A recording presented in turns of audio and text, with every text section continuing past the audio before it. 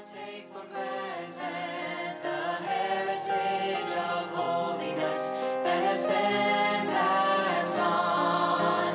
I don't want to lose the fire. Welcome to Convention Pulpit, Wesleyan Voices Past and Present, brought to you through the Ministry of Interchurch Holiness Convention. Visit our website for an entire library of great sermons and more information on this ministry, www.ihconvention.com.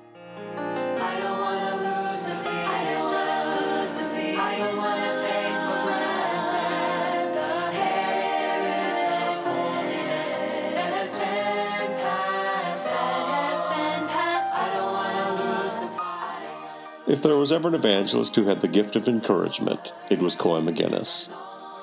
This message was preached by Coy many years ago, and it's titled, Let Us Go Over. I know you will enjoy this wonderful message. Keep passing it on and on. Keep passing it on. Keep passing it on. Keep passing it on and on. Hardly seems possible that it's been 4 years that I was here the last time. As I sat here on the platform, it just seemed like a few days had gone by, and here we are back again. But it's good to be back. And I enjoy preaching from this old pulpit. There's a switch up here, you know, right there. And we really don't know what it is. But I've always sort of had it in my mind that was for a preacher when he got sort of bogged down or in the brush. You could flip that switch and it would give you a surge of some kind. There's a hole back here you can put your toe in, so if I get in trouble, I'm going to stick my toe in this hole and throw the switch and see what happens. Well, it's good to be here, and it's good to have the Cons in the camp meeting with us. Brother Con playing his guitar, and our association goes way back. Way back. Matter of fact, I was there the night they prayed through and got saved. And so we're delighted to have them in the camp meeting. And I'll stop right there. I won't go any further because I'll get in trouble. So it's good to see you all again, and especially good to have as my co-worker, Brother Weatherall. Now, he's a young preacher, and, well, he's kind of young, somewhat young, full of fire and thunder and energy, and I'm an old man, worn out. I guess this might be, I was calculating a while back, I would guess this is getting to be somewhere near my 200th camp meeting, and somewhere over 1,200 revivals and something over 1,000,000 miles. So I'm getting tired. I really am. I'm getting kind of tired. You've heard the story of the little tailor. 7 at one blow. You remember that story? And it was just flies, really. But he was able to get 7 of them at one blow. And he was so proud of himself, he put a little sign up in his shop, 7 at one blow.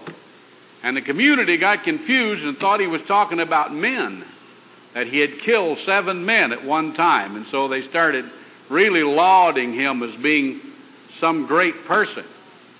And they sent out and got a giant to come in, and he was supposed to have to contest with that giant. But he devised a lot of ways and fooled the giant. And one of the tricks that he pulled was he told the giant, we're going to go out here, there's a big tree that's fallen down out here, and we're going to go out here and bring that big tree back into the village. So when they got out there, he told the giant, he said, now, I'm going to take the big end, where all the branches are, that's the biggest end of the tree. He said, I'm going to take the big end, and you take the little end down there, which is the trunk, and you put that trunk on your shoulders, and then I'll take care of the big end back here. The poor giant like to kill himself, carrying the trunk of that tree into the village, and the little tailor got up in the branches and just rode along until they got to town. So that's what I'm going to do. Brother Weatherall's going to take the little end, and I'm going to take the big end. I'm going to let him do the preaching. I'm going to ride in the branches a little, maybe. Let's stand together, if you will, please. Now, I need to check you out here. I can't you know, I'm a little strange. Well, I won't be able to get in on all the functions and things. I have physical disabilities. One of the problems I have is I'm diabetic, and my doctor told me when he first diagnosed me as being diabetic, and I said, "You tell your family when you go home. Tell your family that because of your illness you may become unreasonable at times." So I went home and I told my wife. I said, "The doctor told me to tell you that because I'm diabetic now that I may be unreasonable at times." You know what she said? She said, "You must have had this all your life."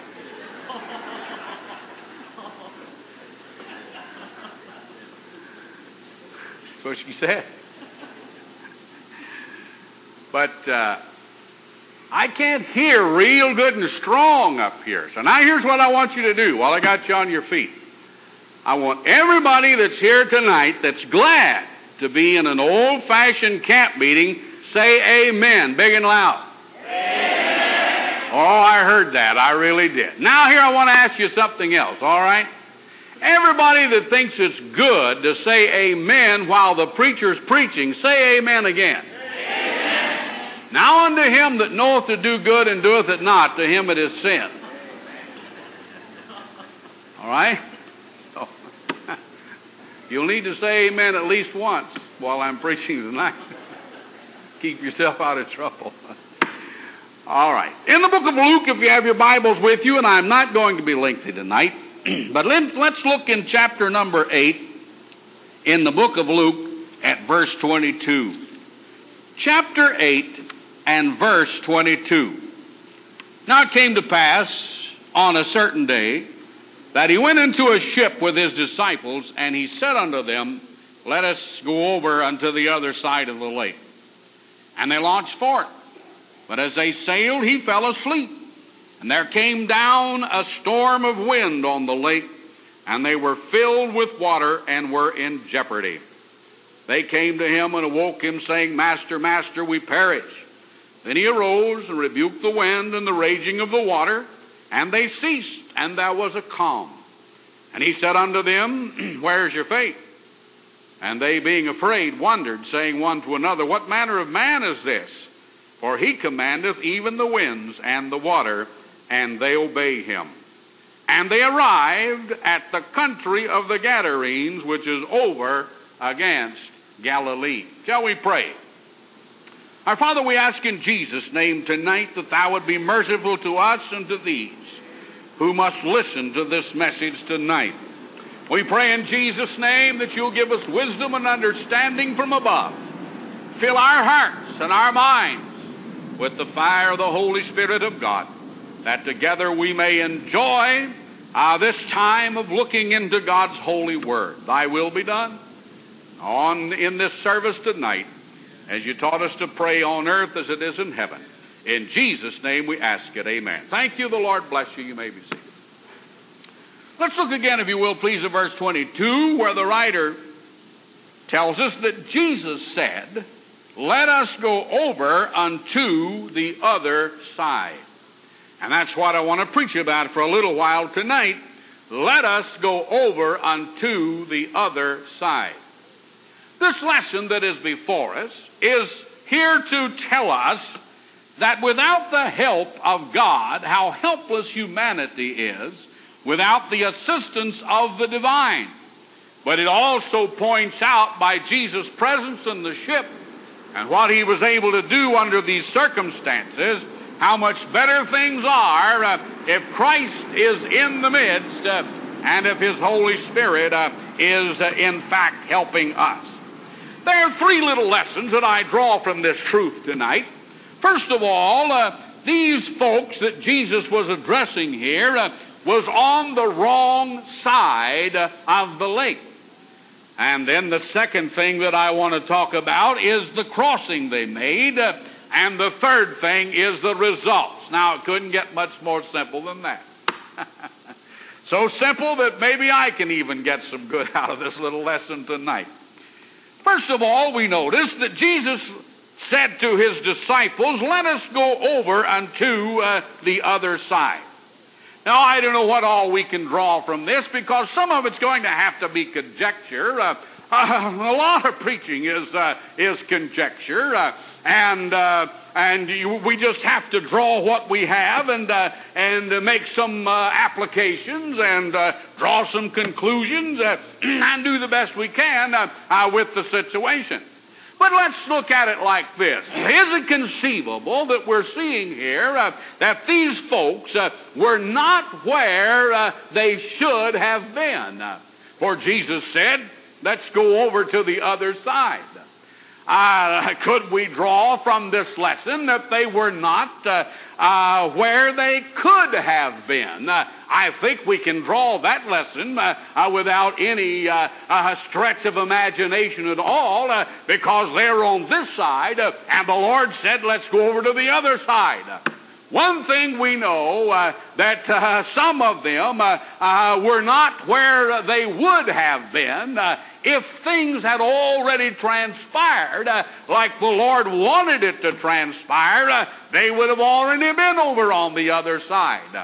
Oh, you say, now, preacher, your ice is a little thin here tonight. Well, I hope it'll hold us up long enough to get our first point down anyway.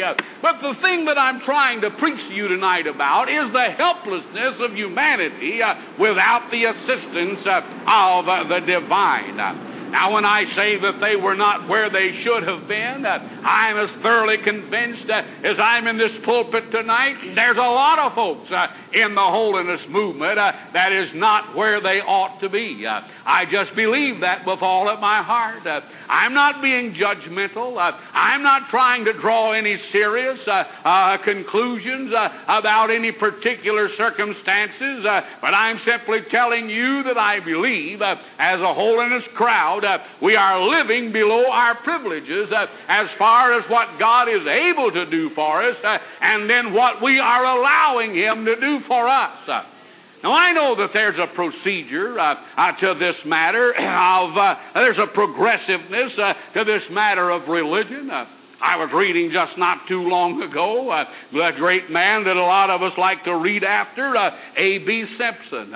And what a great preacher he was, and what a great author that he was. And then I read where A.B. Simpson, because of the time that he was born and the disposition of the church at the time, when A.B. Simpson was first converted, he didn't give up his tobacco right away. He went right on smoking, even after he had been saved and converted. For quite a while, as a matter of fact, because he didn't have any light on the situation at all. But then he was in prayer one morning, he said, and the Spirit of God and God himself seemed to draw very close to him, and here's what he thought. He thought, if God gets any closer to me, I'm afraid he's going to smell the tobacco on my breath. And he gave up his tobacco right then and there and never smoked another time. What are you talking about, brother? I'm simply saying that if we'll let the Holy Spirit of God, he will help us in whatever given circumstances we might be in with respect to light and surroundings and whatever else might prevail. If we'll just give God an opportunity, he'll help us to make some progress in our spiritual design. Now we see these people were not where they could have been as well. For Jesus wanted them on the other side of the lake, and so he said to them, let us go over unto the other side. Now a question arises here, and the question is simply this. Just how much lack does holiness theology support in a particular situation like this? Well, there's one thing that I can tell you, that you're going to retain some humanity after you've received the full benefit of the grace of God. You'll still be forgetful. You still might get confused at times. You can be a little ignorant. You might be insensitive, and you might be a little misdirected. But I want to tell you what you'll not be. You will not be willfully wrong. You will not be without devotion. You won't be careless, and you won't be deceitful, and you won't be devious, and you won't be cruel, and you won't be calloused. When the grace of God abides in your heart, the Spirit of God in cleansing power takes care of those things and helps us, my friends, if in fact we have crossed over to the other side. The problem with a lot of folks that I'm seeing in this day and age in which we live is they're just like that group down there that said, take us not over into Egypt. We are satisfied right here on this side. We don't want to cross over. We have a good place for our cattle to graze. We have plenty of the necessary means of life and sustenance, so just don't take us across. We want to stay over here on this side. The only problem was they were on the wrong side. And there's a few folks left around today that are still on the wrong side of the situation. But if you let the blessed Holy Spirit of God, as the songwriter said, I've left old Egypt far behind me, and with Canaan land ahead, I started on my journey by God, so faithfully led. He led me out, he led me through the Jordan with Canaan land in view. Then he opened up the waters and led me safely through. Now I'm over the Jordan tide. The waters did there divide, and I'm in the land of Canaan and abundantly satisfied. And now with joy and gladness I'm singing along the way in fellowship with Jesus, and happy night and day. Another one said, I'm living on the hallelujah side. Once a sinner far from Jesus, I was perishing with cold, but the blessed Savior heard me when I cried. He threw his arms around me and led me to the fold. Now I'm living on the hallelujah side. Here the sun is always shining. Here the sky is always bright. Here's no place for gloomy Christians to abide. For my soul is filled with music and my heart with great delight, and I'm a living on the hallelujah side. Oh, you say, I've caught you now, preacher. You know the sun isn't always shining. I said the sun is always shining. You say, no, I don't see it that way.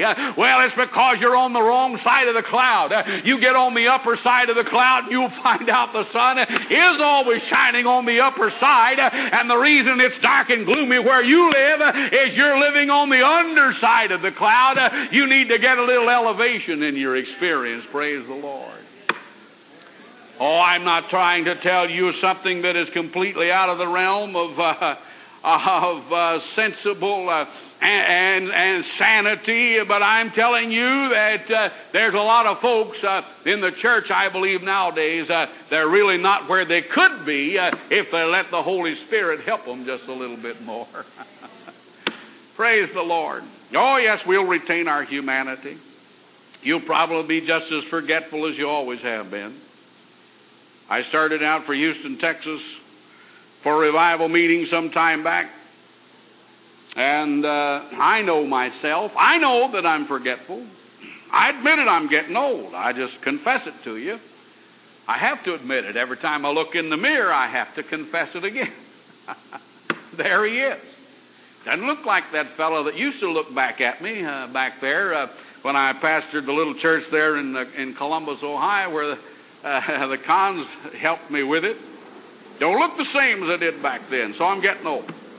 Started out to Houston, Texas for a revival meeting, and I put some letters in my inside coat pocket because I knew they needed to be mailed. Then when I got to the airport, knowing myself, I knew that if I didn't take those letters out and mail them right away, I'd carry them all the way to Houston, Texas. I'd take that coat off and hang it up in the closet.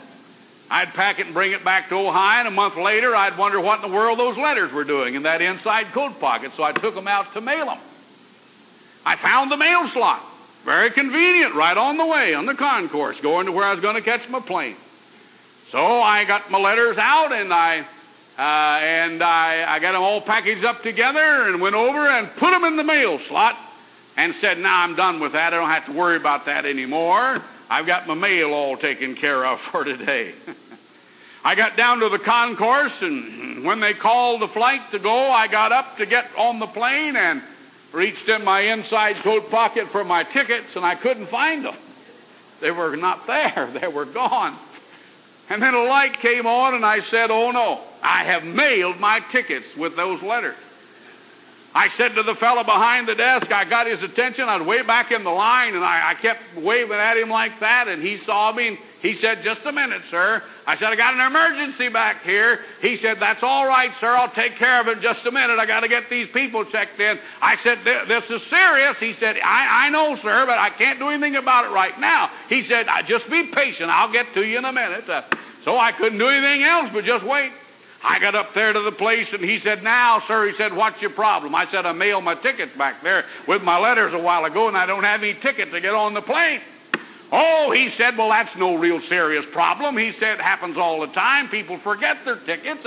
We'll just treat it like a lost ticket, and that's all that's necessary. We'll take care of it like that. Oh, I said, well, if you got the answer, then I'm relaxed. I said, we'll treat it like a lost ticket. What do we do next?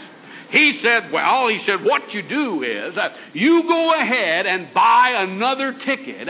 And he said, we'll get this other one refunded later. We'll take care of it later. You just go ahead and get another ticket for your flight, and we'll take care of it. I said, I'm sorry, I can't do that. He said, why not? I said, because I forgot my money and left it on the dresser at home. That's why. And I only had $3.28 or 26 or 28 cents. I can't remember now. But only $3 and a quarter and a penny or two in my pocket. I forgot my money, left it home on the dresser. The look that boy gave me said, and does your mother know you're out by yourself in the public alone? I said, I'm going to go back. I'm going back to the mail. He said, you call the post office and tell them to meet me down there and get that ticket. I've got to have it. He said, no, it won't do any good. There's nobody down there. He said, they just come in once a day and pick that mail up. I said, you call the post office. I'm going back. I got back down there as quick as I could. I ran every step of the way. Doctor said, do that once every day. Make your heart beat real fast. He didn't say 3 or 4 times a day, but he said once a day, and I sure did then. By the time I got back down there, my heart was a-thumping. But would you believe, friends, that just as I walked up, or after I had run all the way and slowed down, I just walked casually up there to that mail place. The side door opened. A man came in with a little pouch of a thing, went over and opened that place up, and I stood right there and looked in the box and saw the corner of my ticket sticking out from under the letters that I'd mailed. He picked that basket up, and I got right in there, my elbow in there with him, and he was trying to tell me I wasn't supposed to be in there. But I said, say, son, I said, there's something I have to tell you. I mailed my ticket here a while ago. I've got to have that ticket. I've got to preach in a revival tonight in Houston, Texas. And I said, I've got to have that ticket to get on the plane. It's right there. I said, it's that little blue envelope. And I know this is a federal offense, but I stuck my hand in there and pulled that ticket out and said, there it is right there. Thank you, son. Stuck it in my pocket and started off down while he was saying, pointing at me like that. And he flabbergasted him so much he couldn't find any words to say. But I ran all the way back to the concourse, slid up to the desk, and gave the fellow my ticket just as he was getting ready to shut the door and close the flight out. He said, how in the world did you do that? I said, I haven't got time to tell you now, but I said, the Lord helped me. Yes, he said, I believe he did. I got on the plane and sat down on the plane all out of breath, looked up toward heaven and said, thank you, Heavenly Father, for getting me through this situation. And I no sooner got the words out of my mouth, you know how the devil does. He said, yes, but you only have $3.26 in your pocket. I said, that's all right, devil. I'm going to Houston, Texas, and preach the gospel on $3.26. And that's exactly what I did. And I never told a soul that I didn't have any money when I got there. But every time an occasion rose that I needed money, somebody else said, I'll take care of that preacher. And they did every time. And I went all the way to Houston, Texas, and came back to Ohio and still had maybe 30 or 40 cents left in my pocket when I got home. You say, what are you telling us? I'm trying to tell you that without the assistance of the Holy Spirit, I don't believe I could even stay on the pike. I don't believe I'd dare go out of the house. I wouldn't trust myself to do anything. But because I know he said, I'll never leave thee nor forsake thee, but go with thee always, even unto the end of the age. And because I can trust him and I know that he's on my my side and by my side. If he says, let us cross over to the other side, all I want to know is how soon you want me to leave, Lord, and I'll be on the way. Praise God. Amen. Well, he said, let us go to the other side. Let's look at this crossing here for just a minute or two.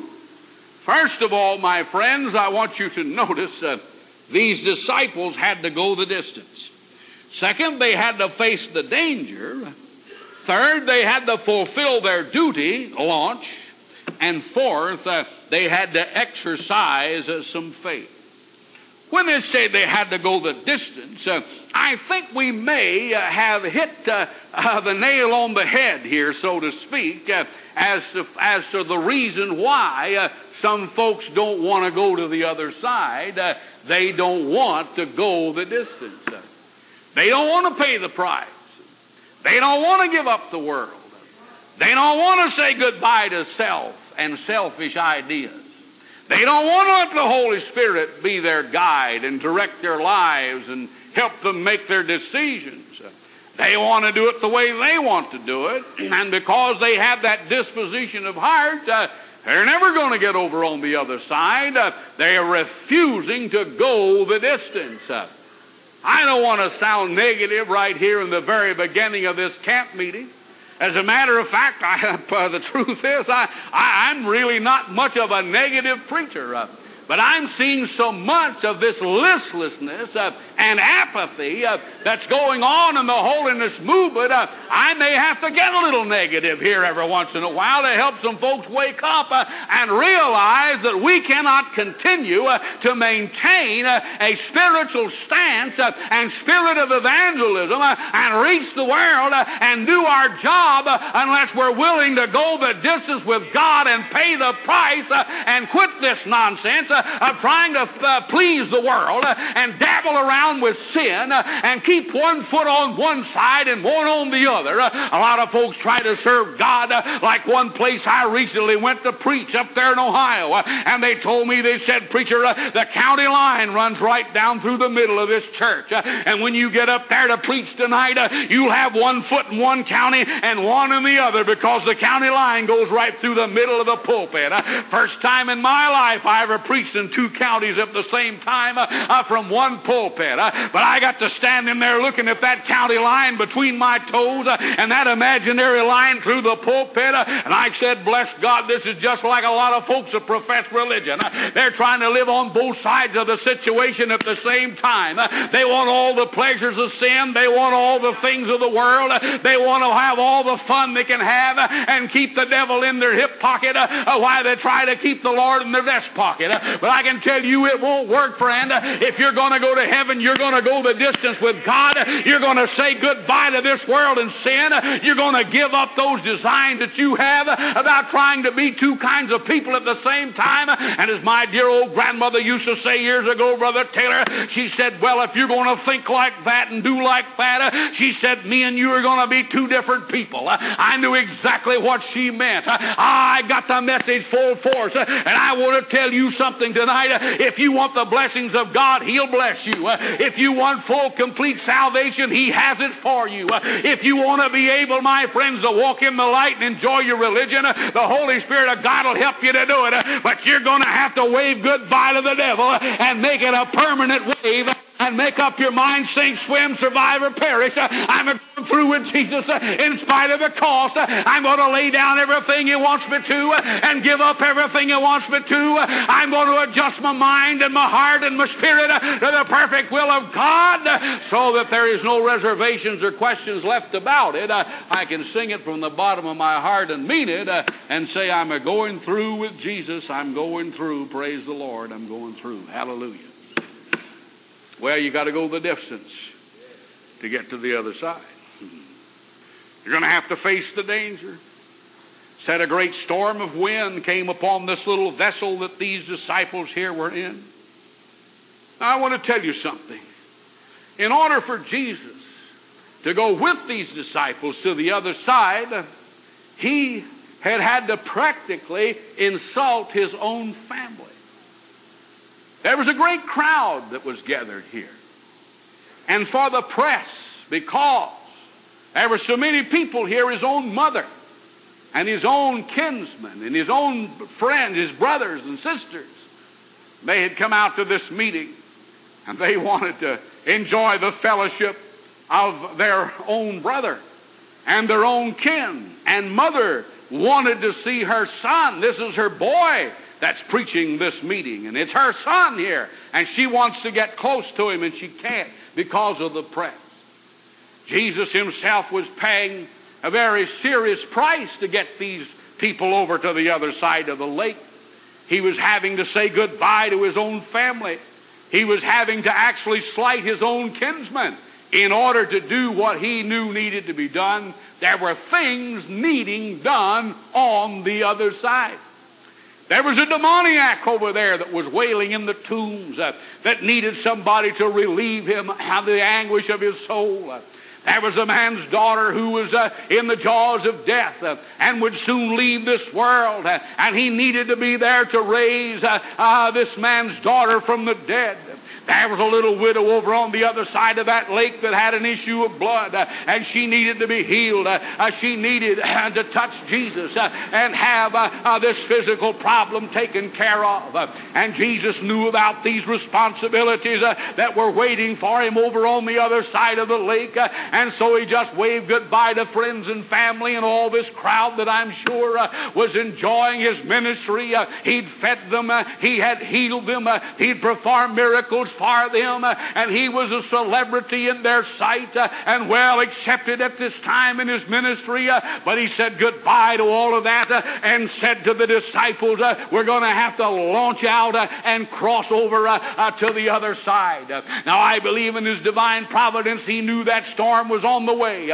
He had an inborn given sense of circumstances that was better than the NOAA weather system that we have nowadays. And he knew that they were going to get into a storm out there. Friends, we don't know what's ahead yet for us. We don't know what's going on actually around us sometimes. And I must tell you that I'm very much alarmed about the circumstances of the world right now and the circumstances of our own nation. We live in a deplorable age when all kinds of sin and debauchery is around us like mountains, and the world itself seems to be crumbling and on the brink of something we know not what. Just heard on the radio today on the news that they're forming the very first world court in which subjects of the United States of America can be brought into question about their character before this international tribunal. Already they've got the euro dollar that's in position to be put into place. We're facing I don't know what with this one world government that's coming up. It's coming up. You can just write it down in your little book. It's coming up. We live in such an age of social and moral abscess that even though the President of the United States of America is living in questionable circumstances and lying about it, and 63% of the population of the United States of America still give him a good rating for a job well done. Well, I want to tell you something tonight, my friends. These things trouble me, and it troubles me that there's a lot of folks professing religion, and they're not the least bit troubled about these things that are going on in the world. They don't seem to care. Well, I care. I care a lot about that tonight. And I want to tell you how I feel about it. I know there's danger. We don't know. We don't know what it's going to cost us yet to take our stand for Jesus. I didn't mean to get on that. But I want to tell you one thing, my friend. If you be faithful, God will be faithful to you. Praise the Lord. To cross over, you have to faithfully execute the duty that God has given you in the matter of faith.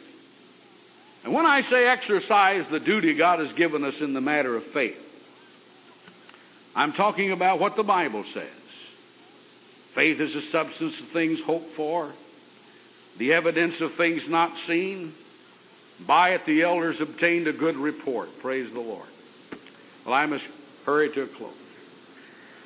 When they reached the other side, they met a man in the tombs, and Jesus healed him. on the other side, they saw the miracles that God wanted them to see. When they got over on the other side,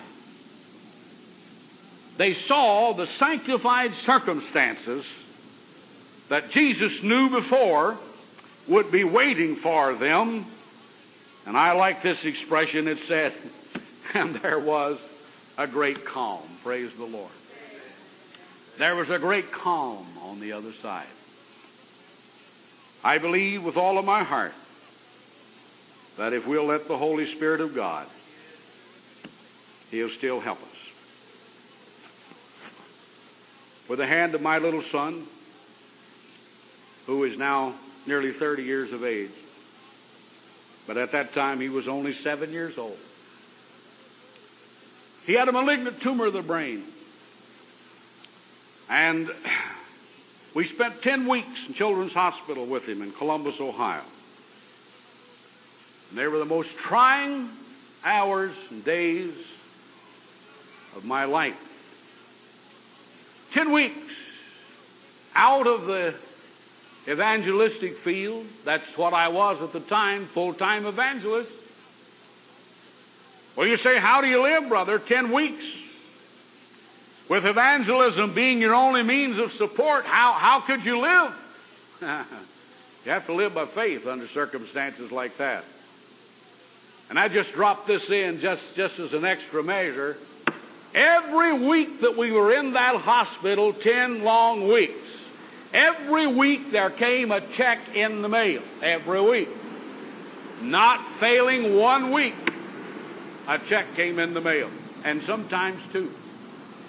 We didn't suffer at all during that time financially. But we suffered because our son was lying at the point of death.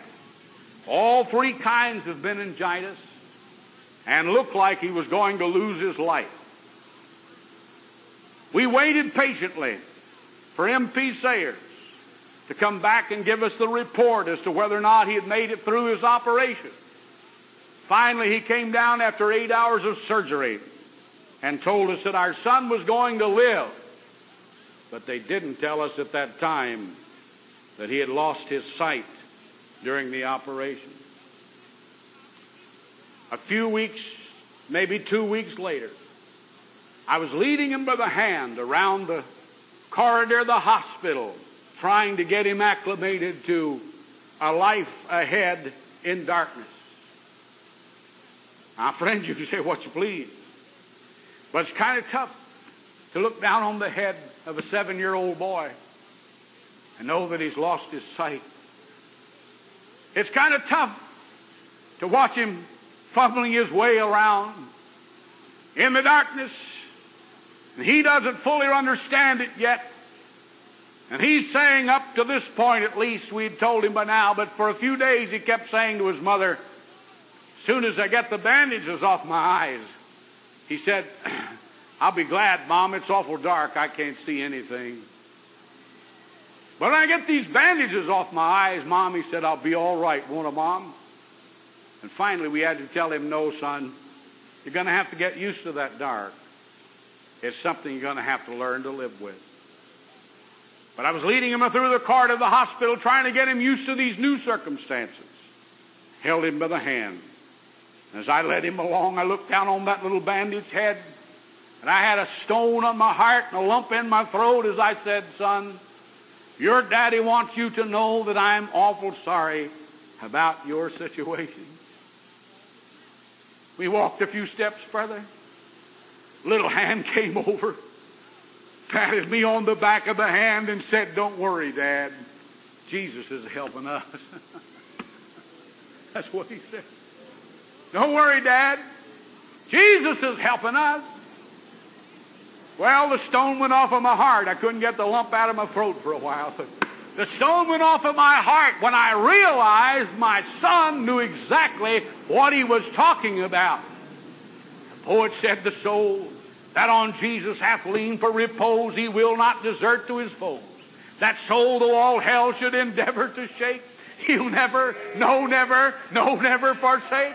And I like to sing that and just keep singing, no, never, no, never, no, never, no, never, no, never forsake. For I know down in my heart of hearts tonight that if I'll keep my hand in the nail-scarred hand of Jesus, whatever the world does, whatever the nation does, whatever the politicians do, whatever the church in general does, if I'll just keep my hand in the hand of Jesus, and when he says, let's go to the other side, say, I'm ready to go, Lord, and face the peril and take the distance and do whatever God says to do and cross on over with him, for I know that where he leads, my friend, is pleasant circumstances.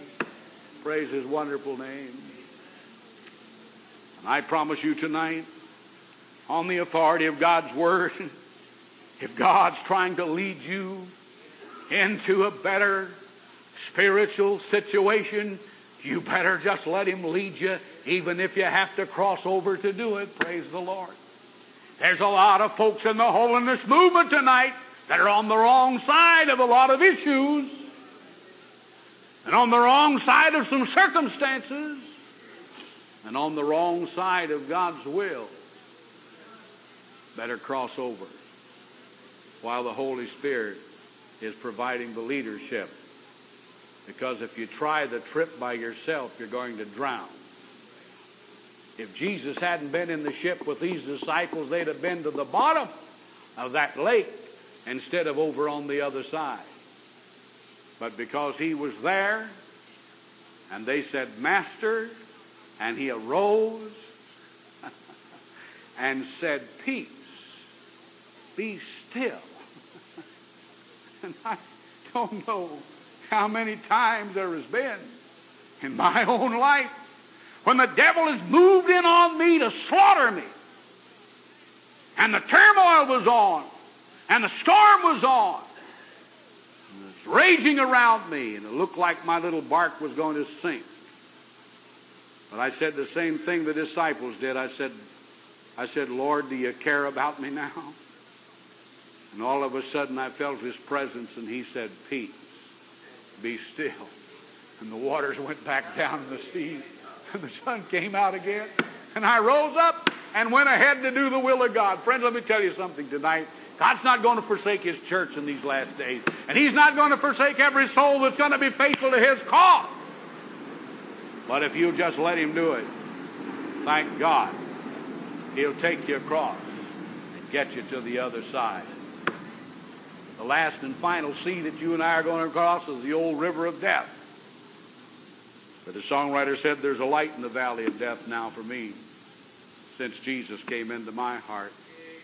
And the gates of the city beyond I can see, since Jesus came into my heart. And I fear not that crossing, friends. I fear it not one bit. I am as close. I was lying in the hospital, Columbus, Ohio, Mount Carmel.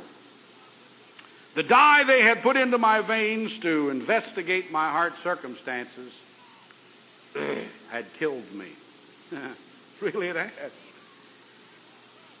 I wasn't dead very long, just a few seconds, but that's long enough, I guess. Because if they hadn't revived me, I wouldn't have been here tonight.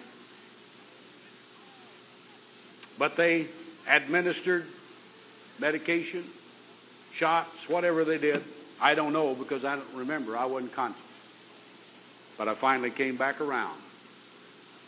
The cardiologist was bent over me, and he was shaking his head, and he said it was close. We lost you there for a little bit. But he said, we brought you back. His father was a Methodist preacher. He said, my old Methodist father, if he was here, would have said, glory to God, we saved your life. He said, but you were mumbling. He said, before you lost consciousness, he said you were mumbling something. He said, I never could understand what you were saying. Oh, I said, I think I remember, Doc. I said, I was singing. Singing? He said, it didn't sound much like singing to me. Well, I said, I was singing. Well, he said, would you remember what you were singing? Oh, yes. I said, I remember what I was singing. I was singing, it is well with my soul. My sin, oh, the bliss of this glorious thought, My sin not in part, but the whole is nailed to the cross, and I bear them no more. It is well with my soul. I said, that's what I was singing, Doc. I was singing, it is well with my soul. He shook his head and said, well, it didn't sound much like singing, but I'll take your word for it. He said, but anyway, he said, we saved your life, and we brought you back. Well, I said, I want to tell you something, Doc. If you expect me to thank you for that, I said, I'm sorry. I've been 43 years trying to get across that river to the other side, and I said, all you've done is just delayed my trip and slowed me down and brought me back, and I said, I'm not even going to thank you for it. I'd have been just as happy to have crossed on over to the other side, and I would have been. I really would have been. God saw fit to leave me here. I guess if for no other reason, just to aggravate you, I suppose.